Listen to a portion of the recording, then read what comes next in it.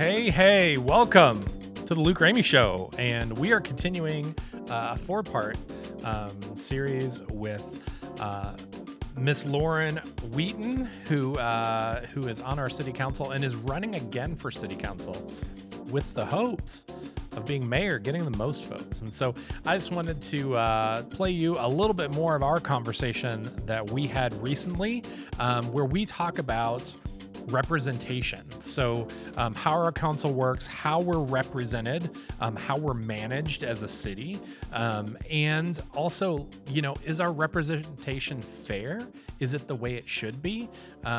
We even talk about a little odd, I don't know if it's a coincidence or if it's a symptom. I don't exactly know, but we talk a little bit about a weird thing about how a lot of the council members all live in the same area. But we're going to get into all of that. So take a listen to our conversation. For me, I've seen other forms of government, and I actually had a chance to sit down with Ricky a couple years ago. We were talking about, it was work stuff. It wasn't really government stuff. Yeah. But we were just talking about the difference between how we get a mayor and a vice mayor. Oh, yes. Which is, for me, this is super foreign. I mean, I'm happy with whatever we do, but we are, and I've looked it up, we're a council city manager. Correct. Type setup. So the council then hires appoints.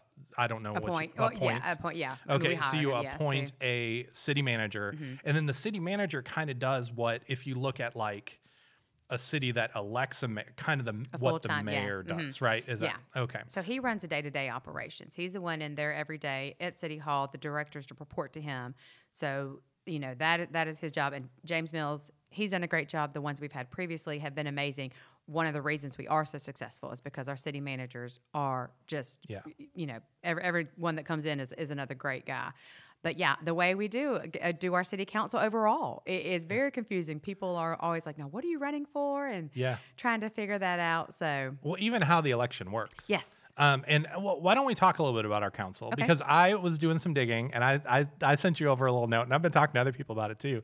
Looking at cities our size in Tennessee and their councils, and these are similar ones where they are council city manager.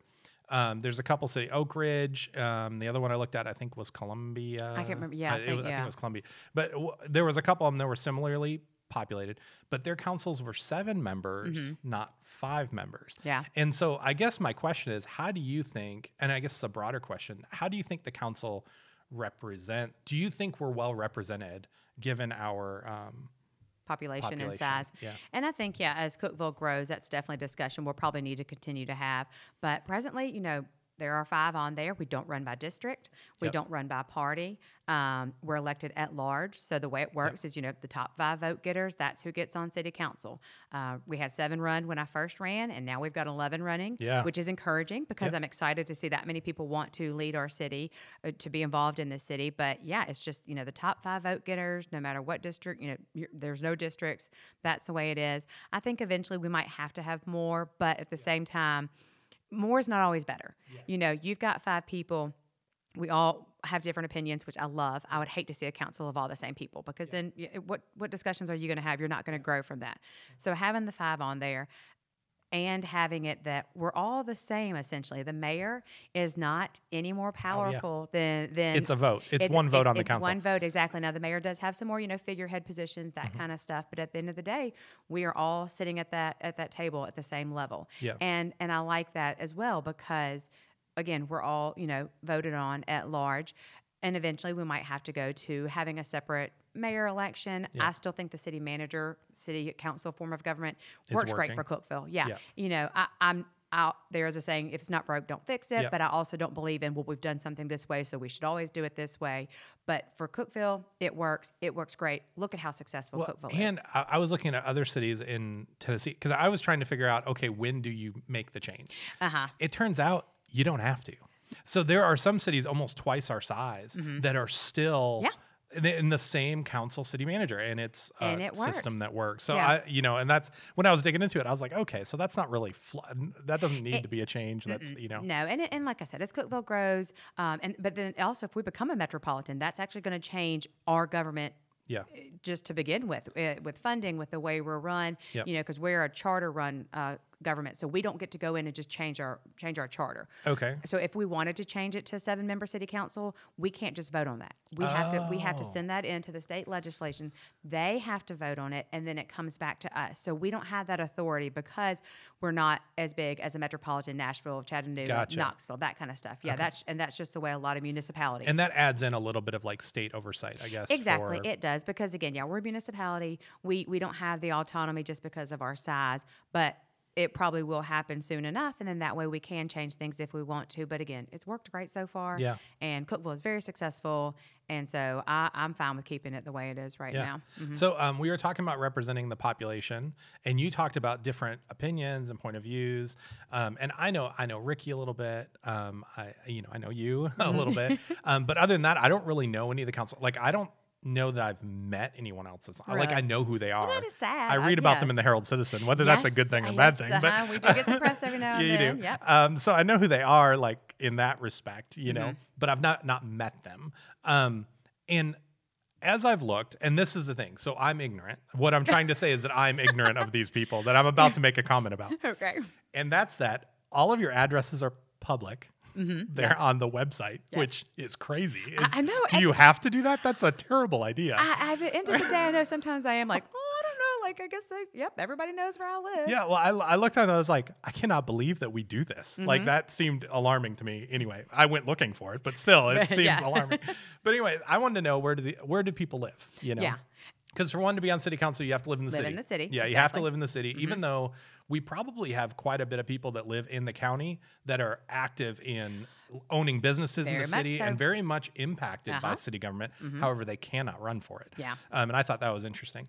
But one of the things I noticed about your addresses is that the majority of the council all lives really like off of Maple. Yeah, I so know. I'm just gonna say there's four of you guys. Literally 3 of us, who live off of Maple. Yes. I mean, 2 of us who live on Maple. Yes, that's what I'm saying. So I'm wondering. So we may have enough council persons to represent our population. Do we have enough differences? If you all live in the same neighborhood, there is a difference between living, I live on 10th over by the old country club, the Golden Eagle Golf Course. So I live over there.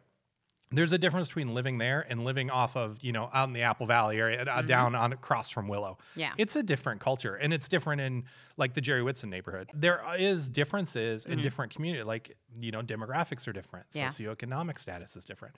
So do you think we're well represented in those areas? I guess, you could say that obviously you're going to be a little more in tune to what's going on where you live, but at the end of the day, I'm still making decisions, at least for me, that are going to be best for Cookeville. Yeah. For instance, there was a rezoning issue that came up right down the end of Maple, right by my house. This is a whole for right there behind Shoney Hill that we rezoned it to be a higher density area for residents. So I know that right down the road from me, I'm going to have some townhouses, and that kind of stuff going in, and I'm okay with that because I know that was kind of that one got some press. No, that's another one that one got some press. Rezoning is always a hot topic, but I rezoned an area that was very close to my house because I know at the end of the day, Cookeville needs affordable housing. This is a location for it. I know the people. I know it's going to be done well. I know that with our zoning regulations and with our relationship with developers, it's going to be a great addition to our city. So in that term, I don't think that where I live directly affects the decisions I'm going to make for the city of Cookeville. We just recently did some great additions to West End Park. That's an area that I don't frequent very often, but we put a lot of funding into that area because we knew it was an area that needed some improvement. That doesn't affect me at all, but I know that was something that the city needed to do, and so we did it. So I think once you get on council, where you live, it doesn't really matter as much because at the end of the day, we're going to look at all the needs of Cookeville and say, okay, this is a priority. This is a priority. And I'll say, I don't, because when I looked at that, I was a little alarmed, and I was like, everybody lives in like the same area. You know what I mean? Like, how do they know what's going on? But I think if you have people on the council like you that is willing to listen to other people, you know what I mean? Willing to listen and understand the things that are being, being faced in their areas. I think you're okay. Yeah. And that's what I'm happy that that's you. And you know what I mean? That's why. And that's what we need on the city council. Yeah. I'm very much about, this is not about me. This is not about, what position I'm holding. This is how can I take care of the citizens of Cookeville, and I can't know how to take care of them unless they come to me and tell me what's going on. It's because if Cookeville isn't successful all around, then my neighborhood's not going to be successful at the end of the day. We all have to take care of each other, and that may come from me being a nurse practitioner and having that caregiver mentality. I'm just very much like, you got to take care of, the whole body. I can't just take care of the arm or the leg. It's a big picture thing. And so for me, that's how I see it. Like I've said before, it's been a delight to talk with Laurin about the city council, about how it works, about how we're represented. And I just loved hearing from her kind of how it works and what her mindset is when she's representing a community that she may not live in the exact same area, but how does she listen and stay informed of the needs of our community. Thank you so much for tuning into the Luke Ramey Show. Keep up with this series. There's 2 more parts in it where we get into some more topics with Laurin. But you can always check us out everywhere podcasts are. But just keep listening where you're listening to it now. You can find me on Instagram, and I'd love to connect with you there.